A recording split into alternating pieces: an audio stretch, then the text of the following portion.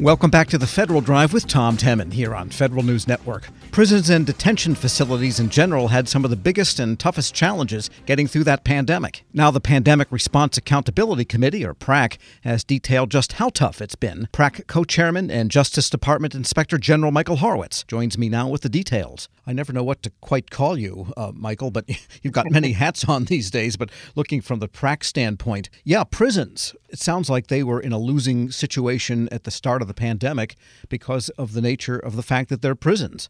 That's exactly right, Tom. And it's great to be here again with you. And probably anything you call me would be nicer than what some other people maybe have called me on at times.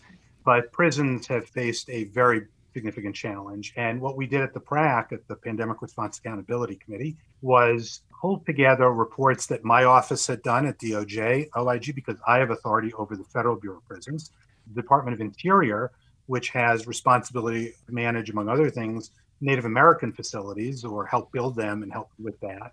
And of course, DHS, which has the immigration detention facilities. And so we pulled our findings together. And not surprisingly, what you saw was the pandemic hit those facilities particularly hard and some very significant management challenges for each of those organizations. Challenges related to preparation for a pandemic, which, while such a pandemic hadn't happened in a global scale in the way we've seen for 100 years, has actually happened in the past. I mean, prisons are prepared for tuberculosis outbreaks and flu outbreaks and other kinds of healthcare issues. So while this was at a level not seen before, it certainly is something that you could expect facilities to at least moderately or to some extent be prepared for and to have thought about. And do you think there are therefore some lessons learned on design and operation of detention facilities and prisons, because this was an intense example of what can afflict them at any time? Are there some maybe changes that could come on a permanent basis to, say, the Bureau of Prisons, which has got, 150-some thousand inmates under its care? And I think one of the things you saw was facility issues exacerbating the problems. We've written actually in the past about challenges for the BOP with aging facilities and facilities that were built for fewer inmates that saw many more inmates during the surge in inmate influxes that occurred in the 80s, 90s, and early 2000s. That's turned around in the last 8-9 years, but the capacities increased dramatically. The facilities continued to age. And so what we saw in our facilities, and DHS and DOI saw this in their facilities, is the prisons simply weren't built to segregate and quarantine inmates for healthcare purposes. They were built at times to create, for example, housing units to deter dangerous inmates, to put in place inmates who weren't acting appropriately. But you're not looking to move inmates who have a health issue into a prison quarantine setting that was really built for inmates who are dangerous and deadly. That's not a fair, appropriate treatment of those inmates. And so it did show of the need in the healthcare space to better prepare for healthcare outbreaks in the future. And what you found in the survey of these 4 different sets of prisons, Bureau of Prisons, Bureau of Indian Affairs, Marshal Service, and Immigrations and Customs Enforcement, there were more or less cases and resolutions of people recovering in the same proportions, bigger numbers for Bureau of Prisons, but the proportions of people getting sick and recovering and the death rate roughly, not totally, but more or less in proportion to the size of the inmate population that they maintained. That's right. And I think what you also need to keep in mind, and what we certainly found at the BOP side, was the problem that occurred early on, and more than early on at some institutions, with the lack of testing. Testing is critical because you had so many asymptomatic inmates, and you only know to segregate and quarantine inmates if you know that they have the disease. And obviously, with COVID, as we've learned, many people showed signs, not right away though. And of course, many people never showed signs, yet were asymptomatic and were spreaders. And we commented extensively about that and that the need for better testing abilities at the BOP, and that, by the way, continued. The vaccine has helped, but it hasn't resolved the problem and moved us away from the need to do testing. There are inmates who aren't vaccinated. There are correctional officers and staff that aren't vaccinated. There are new inmates coming in all the time. And so testing is a very important part of this that I don't think was appreciated but is critical to dealing with these kinds of problems going forward. We're speaking with Michael Horowitz, chairman of the Pandemic Response Accountability Committee. He's also Inspector General at the Justice Department. So did you have recommendations then for prisons, other than the fact that, yes, it would be lovely to build whole new facilities that are designed for this type of response, but that's not going to happen realistically. Are there procedural things they can do in the meantime? Yes. I mean, one of the major issues is staffing. That's, again, one of the things that all of us saw, but I'll speak for DOJ and the Federal Bureau of Prisons.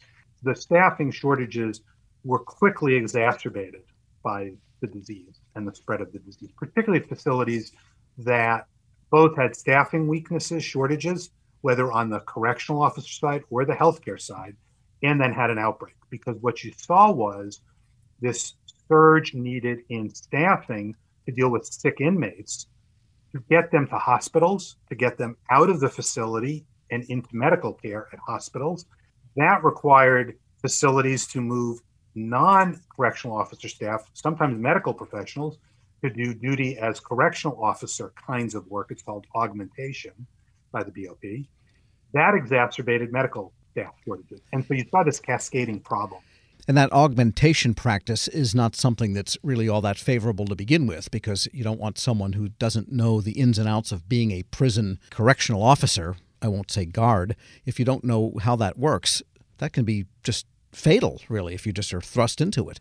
And the whole purpose of doing this by the BOP would make sense, which is you do want all staff in an emergency to be prepared to cover all positions. But what you don't want to do is use that as your crutch for staffing shortages, right? That's where the problem has become. And so certainly if there was a riot in an institution, you want all staff to know how to respond to that emergency. And so having had the opportunity on an occasion to have served in a position helps you do that, right? But you don't want that as your crutch for a staffing shortage. It can't be the replacement for getting people you need in the correctional officer position, but also in the medical side, because we've seen repeatedly at DOJ OIG that there are significant medical staffing shortages at various institutions. So how have the prison operators themselves responded? What are they telling you that they plan to do? Well, they all supported our recommendations, and so that's obviously the first step.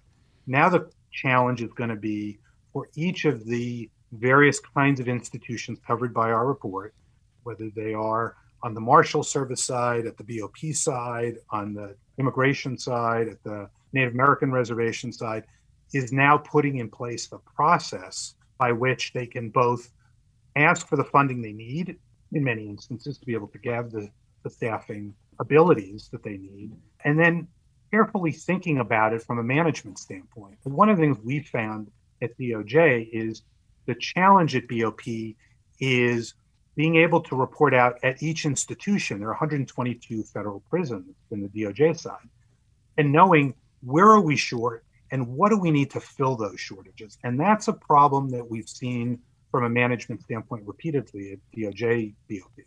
So basically the pandemic for the prison operators, and I guess for so many federal facilities, really either was magnified by poor management practices or maybe mitigated by really excellent management practices in general. And certainly in some of the institutions we reported on, we saw strong immediate responses and recognizing the challenges and managers managing with the tools they had available to them in environments that were inherently challenging. Unfortunately, we saw in many instances that didn't occur or couldn't occur because of the inherent challenges people were facing. And why it was so important for the PRAC for us to pull this together across agencies was to demonstrate, to show to the public, this wasn't isolated in one prison or one facility or even one agency, but is really something that we needed to think of from a whole of government's perspective. And what's next to come out from PRAC? What other sector can we expect next? We have several programs going forward. We're looking at what I'll colloquially refer to as double dipping, whether individuals were able to benefit from multiple programs improperly at the same time. So we're looking at that issue. We're going to be looking at an impact, doing some case studies on impact.